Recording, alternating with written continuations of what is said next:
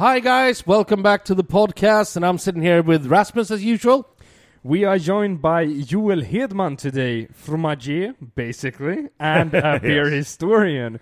But before we begin, I just want to say thanks to our sponsors, Akkurat, Elite Hotels, Sweden, and Bishop's Arms. Hi, Joel. And welcome to Beer Bubbles Podcast. Oh, thank you. Hello. Nice to be here, guys. We met in Västerås. Yes, we did. And for those of you who saw the YouTube clip, you guys know a bit about him already. Yep. But for those who don't, tell us a bit about who Joel is. It's pretty simple, although when I try to explain this in a normal format, it sounds a little weird. When people ask me what I do, I go off on a bit of a rant. No, not really, but I start trying to explain. Usually what people understand the most is that I'm a guide. I guide people in Stockholm. I talk about history. But that's not the main reason I'm here today, I guess. I also talk a lot about beer because I'm also, I've been a home brewer. I've been into beer for, I guess, about 10 years. And I'm a beer judge for the Swedish Home Brewing Association. And as of a few years, I've really gotten into beer and cheese. So I like beer history. I like Stockholm history. I like beer, and I like judging beer, and I do a bunch of beer tours, and we'll get into that. But I do a bunch of stuff. You're all over the place. Yes, I know I'm all over the place, but I do what I like to do. But where did the passion for beer begin? Like, what was the first interaction with beer? Is it any beer in particular, or did you just stumble upon it?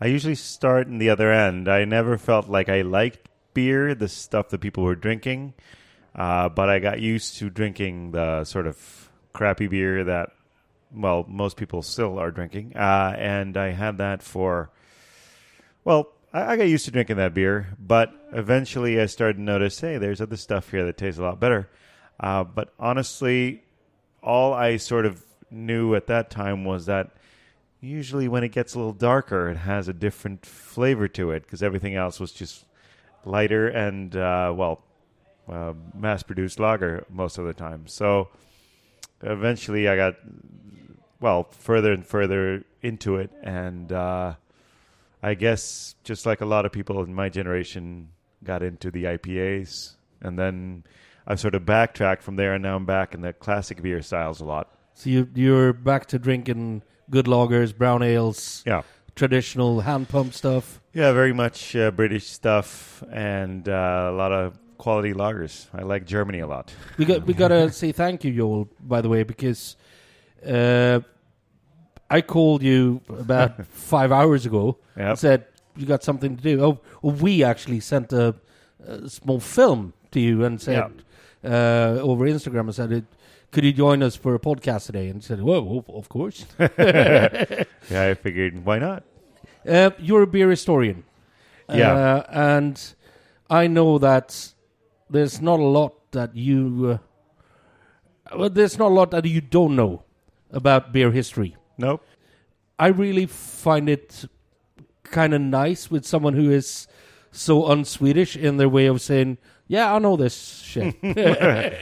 Yeah, well, what I need to say, though, is that I usually focus on Sweden. So, and the same thing goes with guiding. I focus on Stockholm. So when people ask me about, I don't know, some other historical event, and they talk about World War II somewhere else, and I'm like, no, that's not my focus. It's Sweden and beer or Stockholm history. So Stockholm is the main inspiration and source for your... Yeah, it's what it's more fun with stuff that you can use. So I do beer tours and stuff like that, and the stuff that you can connect sort of back to yourself or back to your own tours or to your own history, I think that's the most interesting stuff. And for those of you who follow us on Instagram, you might have seen Joel liking and commenting. It's the beer diary, Öldagboken, or Oledagboken, as Instagram put it. But you do a beer tour in the Old Town. You're going to start a new one now. Yeah, it's actually just around the corner from here. Among other places. It's going to be starting very soon. And it's going to be called, that's the thing, I'm not sure yet, but either Södermalm Craft Beer Tour or Stockholm Craft Beer Tour Södermalm. So you're probably going to figure that one out. Or Beer Tour Yet Untitled. Yes, beer tour to come. But I do one in the Old Town, which I've done for, 5 or 6 years already. And this one, because COVID got me a little, idle, and then I figured, let's start doing more stuff. And they asked me maybe 5 years ago to do a beer tour on Södermalm, and now 5 years later, finally, I'm here. But with the Gamla Stan tour, or the Old Town tour, which is pretty much, you've done it for a while. What are some of the places you visit? It differs. For me, it has to do with working with places that I come in there. They have to have really good beer. They have to have space. We only drink Swedish beer for those tours. So I'm talking Swedish beer history, and we're drinking only Swedish beers. And I want to go to places that I like. So I'm not just sending people in somewhere where it's, just because they can, give me beer for cheap. I want it to be good beer. But what is beer history in Sweden? That's the thing. We had... Give us a quick recap of beer's history in Swedish society. We've essentially always brewed beer here. And we don't know much about what the beer tasted initially. The sort of svensk öl, or the traditional beer that we brewed at home.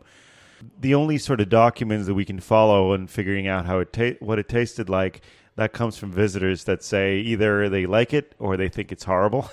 But usually it's just divided into different categories in terms of how strong it is. That's the most common thing. I know Dragöl from Gotland is one of those examples. Yeah, there are a few variations in terms of styles, but usually when it comes to other styles, except for svensk öl, it's something that comes from, it's inspired or usually imported, something like that. You get the good beer that comes from this part of Germany, or the stuff that came from, from Belgium, or that sort of beer that they brewed when they come here. Well, with the christening of Sweden, you get the monks coming up doing what they did in Europe by then as well. Yeah, we had... the thing is, when it comes to beer history, they first said that hops came with the monks and the nuns, but that has sort of been, debunked now, that the Vikings most likely brought back hops already. So we had hops, but hops became more of a prominent sort of thing in Sweden with the monks as well. And it sort of took a while for us to catch on with hops. But wasn't it a national law that you had to have X amount of hop plants per acre you farmed for the king? Yes. It goes back to Magnus Eriksson's back in 1300s at least, and then the one that I usually talk about because I think it's funny is Gustav Vasa, because he was really grumpy with the Germans. He already owed them a heck of a lot of money for bringing, mercenaries in to fight off the Danes. So he owed them so much money he didn't want to give any money off to Germany at all. So he said that you have to grow hops. If you have a farm, you have to grow hops, and 10% of that goes to me. Deal? And nobody is allowed to drink beer with German hops in it, except for me, of course. So he went to the fancy places, like at Stortorget, and he drank a bunch of imported German beers with his friends, but nobody else was allowed to. But how did it begin for you? Like becoming a beer historian, very specialized in Stockholm, for sure. But how did it begin? Like, what was it that intrigued you to start exploring more? Well, it's just, as you said, I'm all over the place. So I'm trying to sort of gather my interests in one place. So I just figured beer history is fun because beer is fun. I like history when I can sort of make it entertaining, and when I can connect it to myself, and when I can connect it to beer and to myself and still make it entertaining. I really enjoy it. So we touched it when we spoke in in Westeros, we touched that Swedes have always drank beer, and up until the mid-late 1600s, you had it with every meal. Yeah, definitely. It's just we started getting a little fancier and drinking a little bit more red wine. If you were in the upper aristocracy, yeah, or of course, brännvin, the heavy booze came around, but more 1700s. But the brännvin was more the lower classes that they drank to get drunk. They lived in misery basically. They probably needed something to take their minds off everyday life. Yeah, but it became very common to drink it for most people, but even more, it's very much branded as the sort of lower class drinking the heavy liquor. But it was also very much sort of you had a drink for every moment of the day, like the Swedish word for sängfösare, which is nightcap in English. I actually heard this from Edvard Blom talked about this. It's actually the other way around. We think that it's the nightcap in Swedish when you say sängfösare, but it's actually the other way around. It's the drink that you drink to get out of bed in the morning. And the funny thing is, that's not even the first one in the morning. They have several in the morning. That is also the same guy that mixes the spirits from the night before with the cheese, which he melts in the microwave and eats because he's hungover. So I'm going to take that with a pinch of salt. No, but when it comes to history, he's actually a great historian. Yeah, he really is. He should be on the Beer Bubbles podcast. Yeah, I've tried to get him a few times, but he's always busy. Yeah. I've met him a few times, but I want to meet him. But you also have a bit of background in homebrewing. You've been doing a lot of homebrewing. You also touched this subject a little bit in the YouTube clip, but I want to go further into that. What made you want to start homebrewing, and how was that experience for you? Because I hear a lot of different experience from different people when they start homebrewing. It's either it's just chaos and gross, or it's best, or as one of my friends put it, every second one is awesome. Yeah. The rest is, pour it out. Well, the thing is, that was my way of sort of learning how beer works, to brew it. And I got really into it for a while. I was brewing with a bunch of my friends.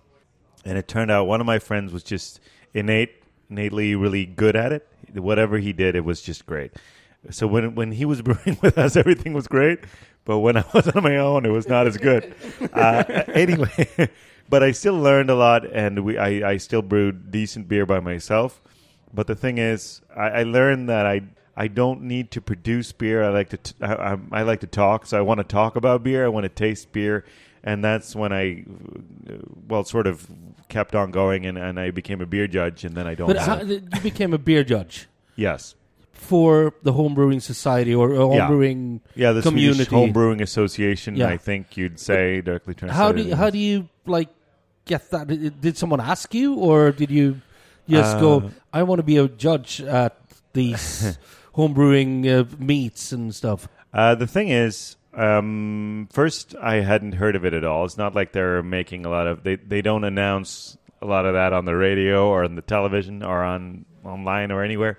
Well, they do, but for a very select few. So it's usually somebody who knows somebody. I could point out a lot of people that went to the people same who listen to Beer me. Bubbles knows. Yeah. Well, there are people that you would recognize if you know the beer world in Stockholm. Anyways, I just thought it was fun.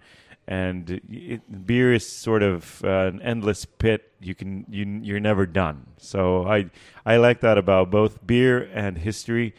I would never say that if I ever say that I'm done, that I know everything, then I'm lying. It's the same when people tell me, they give me the epithet beer expert. And I'm like, no, I'm not an expert. Yeah, I've been iffy when he says beer historian to me, by the way.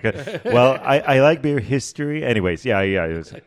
But so basically, the home brewing part made you realize that you shouldn't be brewing beer. You should be judging beer. Yeah, well, I still brew sometimes. It's just that I don't... It's messy. I don't know. These might be my excuses. Be honest now. There's people out there who brew better beer You'd rather drink them yes. than brew your own and drink I know some the people things that you produce. yeah. Honestly, yes. But the thing is, I mean, some people, they really just want to learn and they want to do it better, and they could do the same batch and just tweak it a little bit and do that 100,000 times. I couldn't even do that once.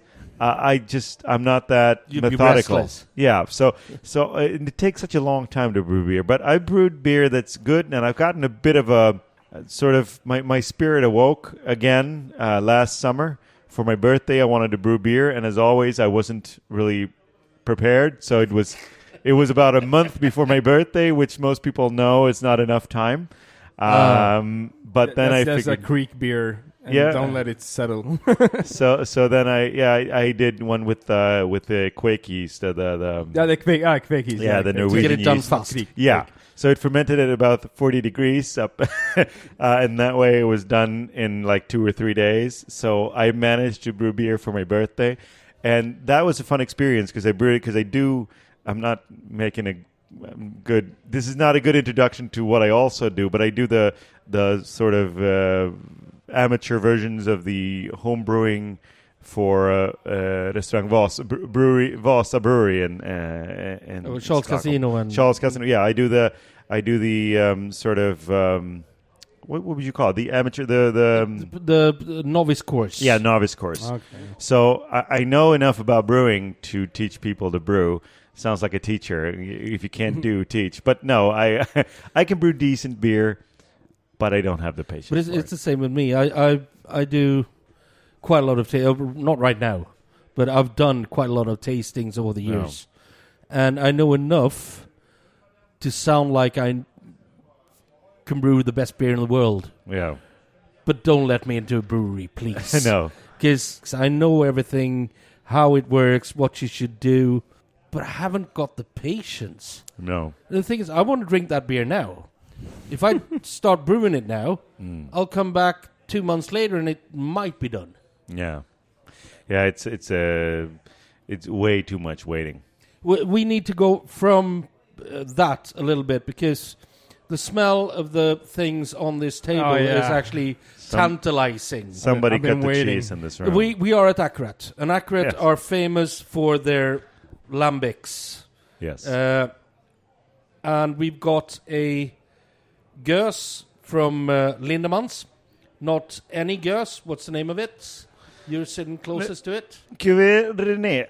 Cuvée René from 2003. Yes. And we also have 3 cheeses. And you are a fromager. Yeah, I forgot to mention that part. So talking about being scattered. Yes. So we have 3 different cheeses here. And we're going to blind test. No, we're not going to blind test you. There's a Comté? No, it's a the first one is a Chimay.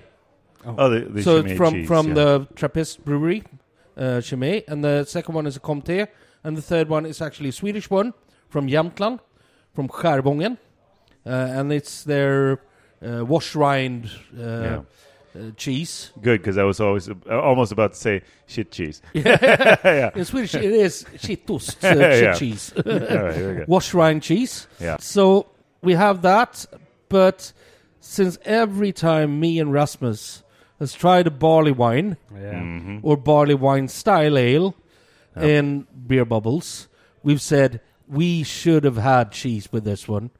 And now we're sitting here with the Bigfoot. Yeah, from Sierra Nevada, so it's a barley wine styled ale, so it's not and they release one every year, and it's one of my absolute favorite barley wine style ales from the US. Yeah, do they have I think I didn't know that California was part of that, but they have to call it barley wine style ale to make sure nobody thinks it's a wine. No, there are a few states that's like that. It might be that, but it's also a way of differentiating the styles, because a British barley wine is not the same as a US barley wine, because barley wine style is much more hoppy. It's much more. A British barley wine is sweet and almost jammy. Yeah. While an American barley wine style it still has some hops, and with age it develops almost port wine notes. Yeah. But I would just call that an American barley wine. But they often call them barley wine style. But I think it goes back to the... Anyway, we don't have to get stuck in that. But you got a knife. Cut us 3 little pieces of every... Of which cheese you would like to begin with.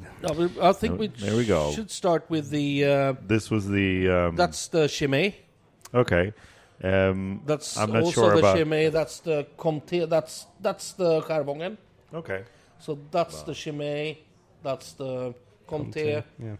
Let's cut some pieces out of it. Yeah, that was a potent one. That's the same, I think. No, that's the Chimay. That's Chimay. It was a little lighter on the nose, anyways. So I might start there. Okay, well, cut us some pieces and we'll try it with the beer. Well, cheers, guys. Or cheese, guys. Cheese, guys. You guys are starting with the sour, I'm imagining. Yeah, I did. Yeah. Not the perfect combination between those two. The cheese kind of disappeared. The cheese is really mild. Yeah, it's a very really mild laid cheese. back. And it's kind of, I wouldn't say killed, but the tartness of the beer actually takes away some of the funk. Yeah. The funk in the beer and the funk in the cheese is not really working together. No. I usually do, if there's a style that people have a hard time swallowing, like sometimes sours, if you use a cheese that would sort of mellow it down a little bit, that wouldn't be something you want to do with people that really like the style. But if you want to get people to accept the style, you just bring in a cheese to sort of bridge the gap a little bit. Yeah. So this might work if you don't like the sours that much. But if you do, then it doesn't work. But it's great cheese and great beer. I think one of my absolute favorites with most sours, especially the Belgian ones, is Brillat Savarin. Because it's so the white little fat puck. and it really builds in them. It has a little tartness in the background, and it's really, really creamy and silky. And just sort of, it has a little funk to it as well. The Brillat Savarin is one of my absolute favorite cheeses. Let's try it with the barley wine as well. Yeah. All right. Cheers. Just wanted to say, I like to get a little bit of the beer in the mouth first, sort of as an idea. It was a much better combination than the first one. And especially when you get the rind as well. Yeah. I didn't get much rind in this one. Yeah, the rind was really good with rind, the barley. Rind brings in a little bitterness to it, and so it sort of pairs a little better. Should we move on to the next cheese? Yeah. Yes. One of the big classics. Yes, definitely. To me, I'm not sure how old this one is, though. Should I just cut it like that? Yeah, sure. Something like this. Somebody gets a centerpiece.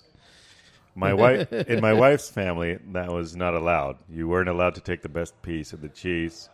So you had to cut it the right way. My family, we didn't really care about that. Just whoever started. I'm gonna grab that one with it. Yeah, you'll get a piece. You're the guest. Please. I did a little hint in the beginning. That's how. Anyway, I regret. I think this will work better with the sour beer. Yep. Because it's got more saltiness. It's got more body. Yeah, it is. The nose is fantastic. Buttery. I like this type. I've actually the funny thing about this style of cheeses is sort of I don't know how you say that, Alp sort of cheese. These the types, Gruyere, the Appenzeller. Yeah, but the English word or the English speaking word for the whole region. Anyways, you get what I mean. They can work with such a variety of beers, and they usually want to pair best with the malt flavors. So if these are really sort of a little burnt, sort of buttery, that sort of more aged, I like them with more like even with a Märzen, for example, a little darker, a little roasted, meeting up a little roasted malt all the way through to a really roasted beer, like a double bock, for example. And then all the way up to a lot of types of ales. They have such a variety, and it depends on how powerful they are. Rosette, really. So this is not old. It can't be more than tops a year. Yeah, something like that. But it's but it's also might still be slightly too cold. But it's also still quite springy. And in terms of, I realize people aren't watching me, but in terms of pushing it together, it's still sort of holds together a little bit. Yeah, it bounces back. Yeah. All right, I'll have a bite. It actually works really well with the sour beer. It does. It combines instead of... I felt almost like a tart note in the background of the cheese. Mm-hmm. The fact that it's young makes it a little bit more... instead of being salty and rich and buttery, it goes a little bit more towards like a slight tartness that sort of the pairs well. But it's still not a smash hit for me. I don't know about you guys. I'm going to try it with the barley one as well. Cheers. No. And you can't see us, but we're really enjoying this. Much better combination, I think. Yeah, a little bit. I don't think they're not enemies, but they don't work at the same time, really. But they go together really well. So I think if you had a more aged version of this cheese, I really think they would have gone more head-to-head and met up somewhere in the middle and had a really good time. I don't know how to explain this. A rave. Yeah, they would have had a rave together. Definitely. Great. Should we move on to the third cheese? Yeah, and I think now there's going to be some more stuff happening just from smelling it. So this is from Jämtland, a cheese called Skärvången. Yeah. And it's their wash rind cheese, just as the first one. Yep. But I think this will be a bit more potent. Yeah, just being close to it, I smelled it was a lot more potent. And, it sticks to your fingers in a way that I really enjoy. I want to give you a nice anecdote that might destroy cheese for you, this type of cheese for some of you for the rest of your lives. But I still think it's funny. For the cheese course that I did, the education for fromagier, I did this with a guy who was a chef, really well educated, and worked in phenomenal restaurants. But it seemed like he had a bit of a shady past. So, like all the other chefs, might be. I don't know that many chefs, but anyways, he said that this type of smell reminded him of the smell of dead bodies. When it's a really potent... Okay. So he sort of knew, and I did not want to ask the follow-up question. Yeah, the follow-up question. How do you know? Probably a smart idea not to ask him. Either way, cut it I up don't for want us, to know. Joel. Yes, let's cut the cheese, everybody. Let's cut the dead bodies up for us. That's my favorite cheesy joke. Cut the cheese. In a room full of crackers, I might cut the cheese. Anyways, I figured I'd cut this if you want a little bit more of the rind. So I cut it this way this time. And you guys can choose whichever one you want. I'm not going to steal. Yeah, the best one. Look like the biggest one. So. And I'll take the center one again. I'll take the small one then. Yeah, so this is really, really sticky, the type of cheese. Fattier. Yeah, it's...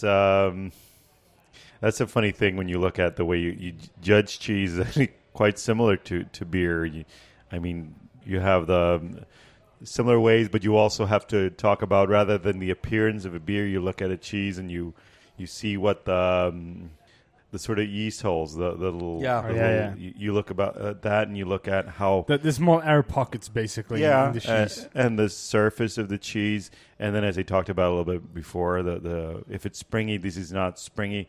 And I think if you give it a few more hours in room temperature, it's not going to be float springy. away. Kind of like a dead body. This podcast got dark. It's got quite a heavy you said it was 18 plus, right? ammonia aroma. Yeah, definitely. But personally, when it comes to really potent beers, I like potent cheeses even more than I think I like potent beers. Yeah, potent beers, yeah. Let's try it. Okay, yeah. My bet is on the barley one, but we'll see. I'd say the funk from the cheese actually mellows down and becomes something really pleasant in the afternoon. Yeah, this is a good way. This is the best way to bridge the gap for the cheese. If you think this cheese smells too bad, you bring in this beer, but it doesn't really... It gets a lot more mellow, and you have that a little sweetness left, and just a light little saltiness, and sort of it feels a lot more acceptable. But you still know that you've had a really, you can feel it in your mouth that it's a stinky cheese that you've just had, but you don't know until afterwards. You know, it's stuck in there. But I feel like beer dies a little bit with the cheese. It does. Yeah. I'm going to try it with the barley wine as well here. Yeah, I think this might be the winner. Oh, yeah. There we go. The roast. There we are. Yep. Thank you very much. Thank you. That'll be all. That's it for this podcast. The roasted notes. This is something I feel with a Comté, if it's more aged, I think it goes together a little bit like this. It harmonizes. That was the word I was trying to use before. Oh, yeah. I wasn't ready for this for this podcast, so I didn't prepare on the words. Anyways, it harmonizes really well with a little bit of roasted malts and hops. Actually, the bitterness and roasted, the sort of sharper, they sort of go head to head with the cheese. This cheese needs something that stands up to it. That's the thing. You can eat it by itself, but if you drink something with it, you really need something that stands up to the flavors. Yeah. You can mess with the program as much as you want, man. Vi slutade med egentligen att vi prövade det här tillsammans med skärvången. Ja, jag får igång samtalet igen då. We've just tried some cheeses. CC have just been... Jesus! Oh, Jesus!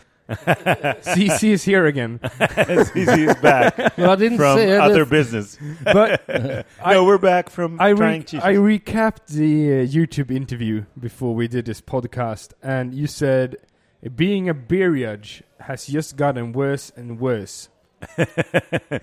Please explain yourself. No, but how has it changed from the beginning to now, doing the beer judging? What do you mean worse? I mean, I just mean that's your words, not mine. I think I just gotten deeper and deeper into beer, so that would be a positive worse. It just feels like it's an endless rabbit hole that you're never done with beer. Judging beer in Västerås. That was my first judging of a beer event. Yeah. I've tried shitloads of beers before that. Yes. And also done like big tastings, but not as a judge. No. And I must say, especially one style, I've got a problem with trying it because it's quite a big style right now. And everything smells and tastes the same. Are you possibly talking about the IPAs? Could I? Especially the hazies. No. Yeah. I've judged for the national competition. I've judged the class that is the IPA class. I've judged that twice, where it's like at least 100 IPAs, but then you spread it out over 2 days. But still, it's tiring to do that, and you get a little, I don't know. Me and a friend, we got a kind of a thing to explain it. We call it Hopstide. Yeah, definitely. And then we go and have a Jack and Coke or a gin and tonic, and we're okay again. Yeah. But from time to time, especially with those like late hop varieties that almost have no bitterness at all, it's kind of clogging for your palate if you try lots and lots. Yeah, it's like a very spiced dish in a way. It's just sort of, it gets really tough. But as a beer historian, what's your take on why does everybody love the New England style IPAs? Why is that such a big trend compared to the West Coast IPAs and the classic ones, which beer geeks tends to strive towards more than the regular beer drinker? Yeah, I think it just means it's just sort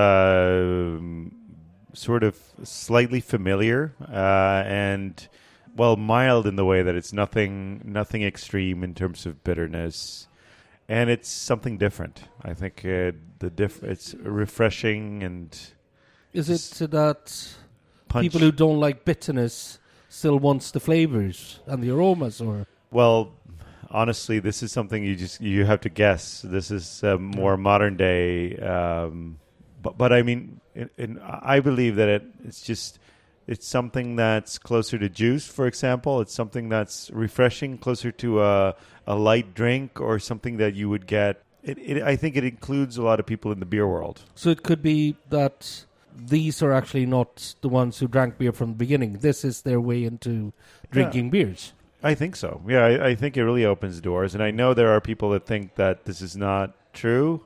But for me, at least, it sort of opened the door to... Because I wasn't subtle enough to realize there was a difference between like a quality German lager and a Pripps Blå before I became a beer judge or before I really educated myself. For me, they were too similar. Somebody needed to sort of break the mold and do something completely different. But then IPAs, like West Coast, I can't say traditional IPAs because like American IPAs, West Coast style. Yeah.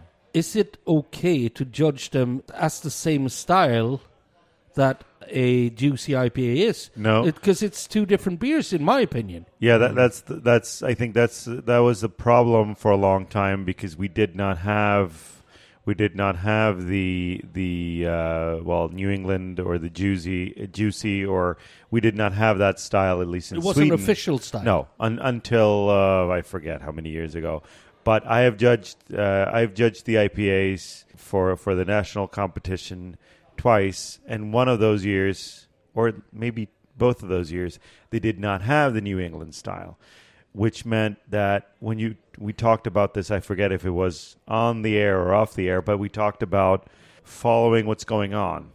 It's like new music versus old music. It's like a lot of things are happening under the surface a lot of the time. So I was judging these IPAs with one young gentleman and some less young gentlemen, and they, most of the older ones, they were like, "This is not even close to an IPA," and they gave them like 20 points or maybe somewhere above that. So it's a question of generation as well, like what you're used to. Yeah, but they're also correct because I'm supposed to judge the beer according to the style, but I felt like this is what IPAs are, and it was well produced. So for me, I felt like I wanted to give it a higher... ambivalent a bit. Yeah, I was a little ambivalent. But anyways, but now when there is a style, there is definitely a difference. And you're still supposed to judge it according to the style guidelines. But I mean, it just feels wrong. Imagine you have, and this has happened many times, and I hate it every time. You have the perfect example of a beer style. And it's just phenomenal. It is the best you've ever had. But somebody misread the style guideline and they posted it in the wrong style. So and that's the difference also between beer and wine, because with wine you have all these laws, you have all these rules that you have to do this and this and that for it to be this. Yeah, to label it this way. But it's the same with beer. But you don't have that as much as with wine. With beer, but the thing is, the regulations aren't really keeping up with what the market is doing. But with the wine, there is. And with wine, you can't go out of the box as the same, because the wine laws has been there for so long. Which is, it's only worse for the wine people, because when people stop thinking outside of the box, you get a stagnant market. But at the same time, when you start judging a regular or a West Coast IPA in the same category as a New England style IPA or as an IPA, it's basically if you would have a stout and a lager in the same category. They're two completely different beers. Yeah. Just sort of defend myself, I still gave it a lower mark than I should have, or than it would have been granted if it would have been the correct class. And when it comes to homebrewing, usually you want to encourage people and you want to make sure that they sort of get tips to know what they've done wrong. So it doesn't really matter the points in this case. They still wouldn't win. You just write, you've done a phenomenal job. You just didn't do it according to what we wanted.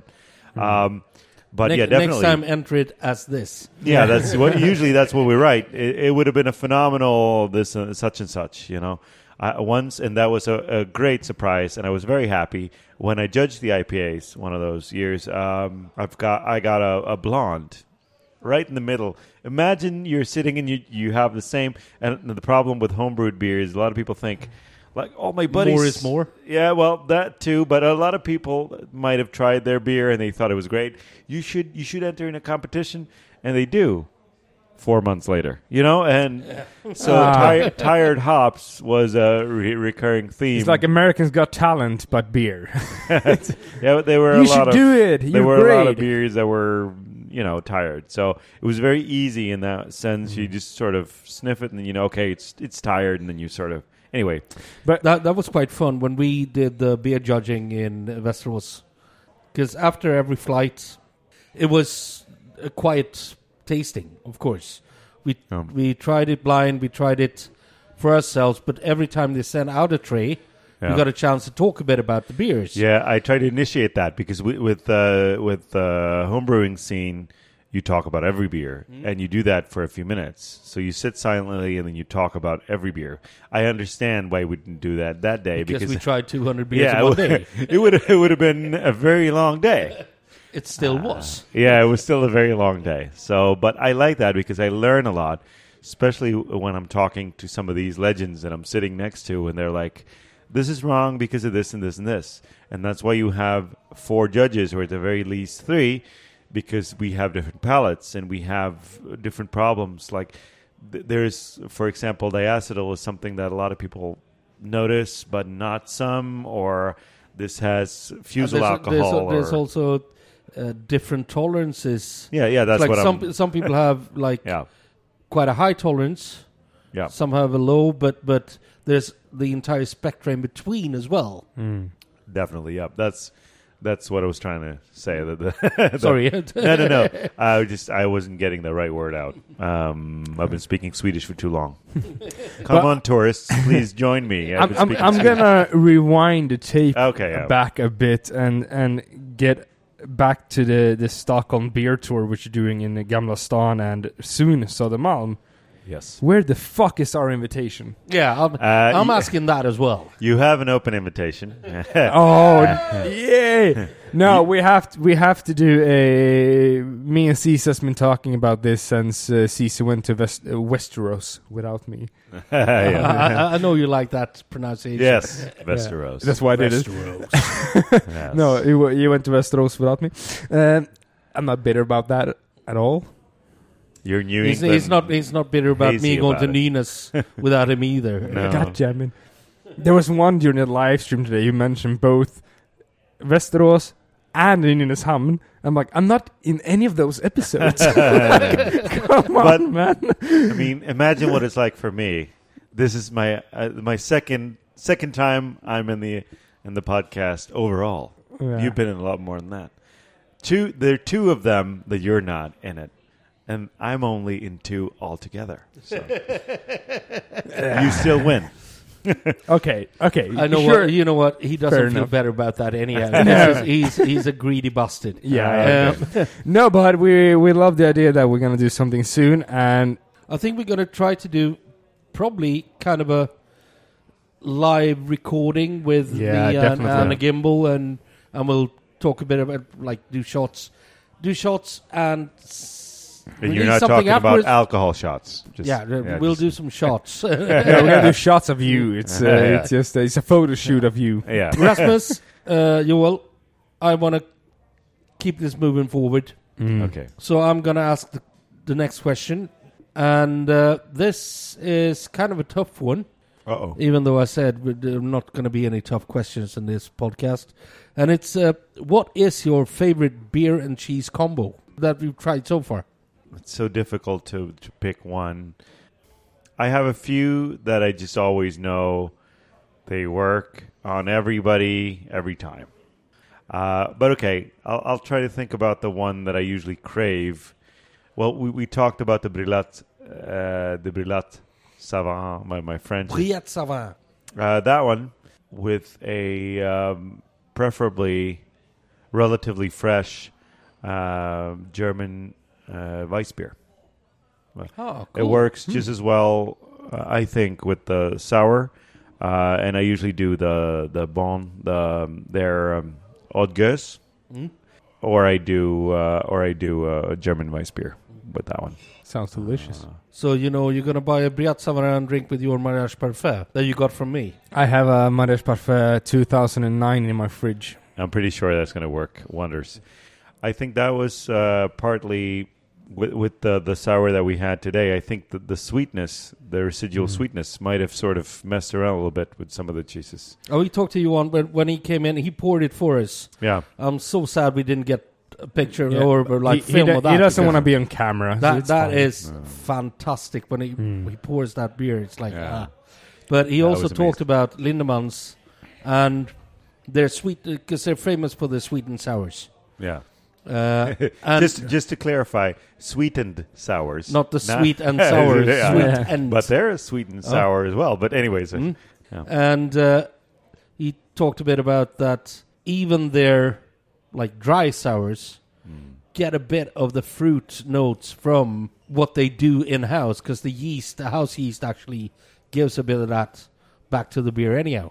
And that's kind of cool. Yeah, that was a really interesting piece of information for me anyways. And if you want to know more about Lambics, go speak to Johan at Akkurat, because definitely he knows his stuff.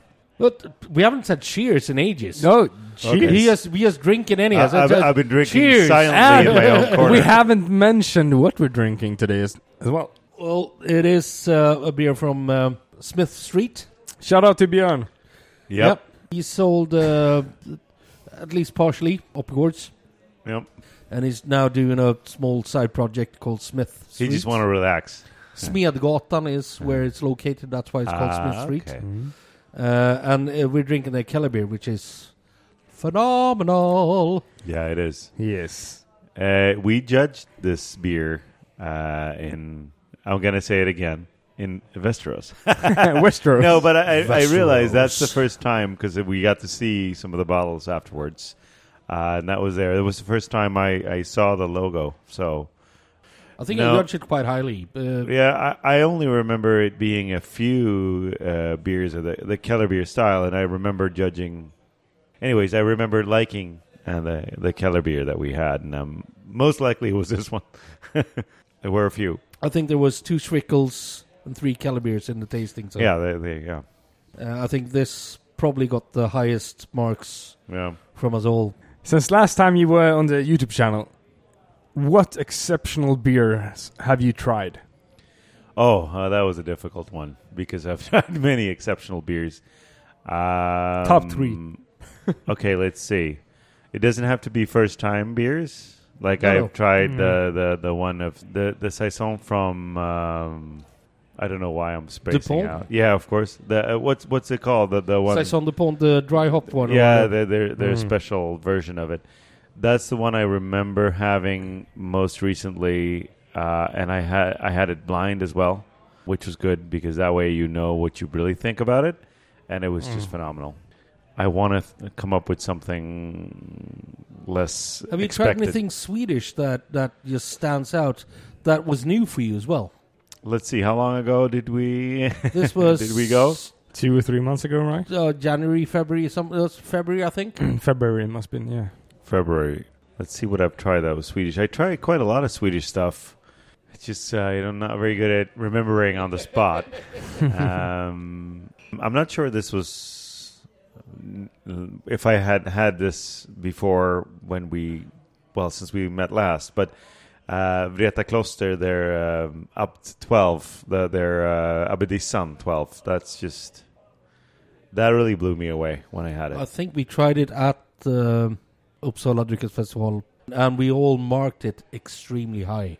Yeah, it was because that was I couldn't believe, because I think it said it was an AP 12 as well, and I couldn't believe it wasn't a traditional Belgian AP 12.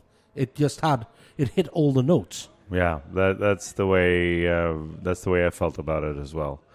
I had it next to a Chimay Blue, and it was still, fighting, still up there. Yeah, so that's just, for me, that was just phenomenal that it managed to be that good. Joel, we're getting closer to the end of the episode. Is there anything else you want to tell us about yourself, what you have coming up that you want to share with our audience. Yeah, definitely. I could say, first of all, that if you want to check out my tours that I do, I have a homepage that I don't do much with. So most stuff goes through other people, but I have joelhedman.com if you want to see what I'm doing. But my tours are through Our Way Tours. Our Way Tours, they have a bunch of beer tours through me that I do, but they're a little better at reaching people. I'm better at talking to people. Well, I'm better at doing what I do, and they do the stuff around that. But as of late, I've started to do more stuff by myself, which means I've been doing digital tastings as well. So now I've been sort of up on Facebook a little bit more. So find me on Facebook. I'm Joel Hedman, and you will find Joel Hedmans ölprovningar and guided tours. Joel Hedman ölprovningar och guided tour.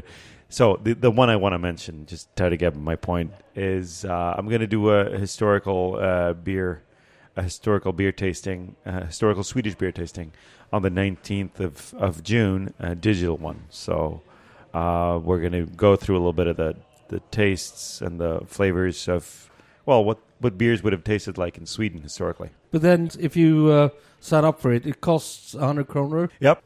But you buy your beer yourself. Yep, so you have to make order sure you're checking it out early so you can actually get the beers. 6 working days in advance, and then you should be safe.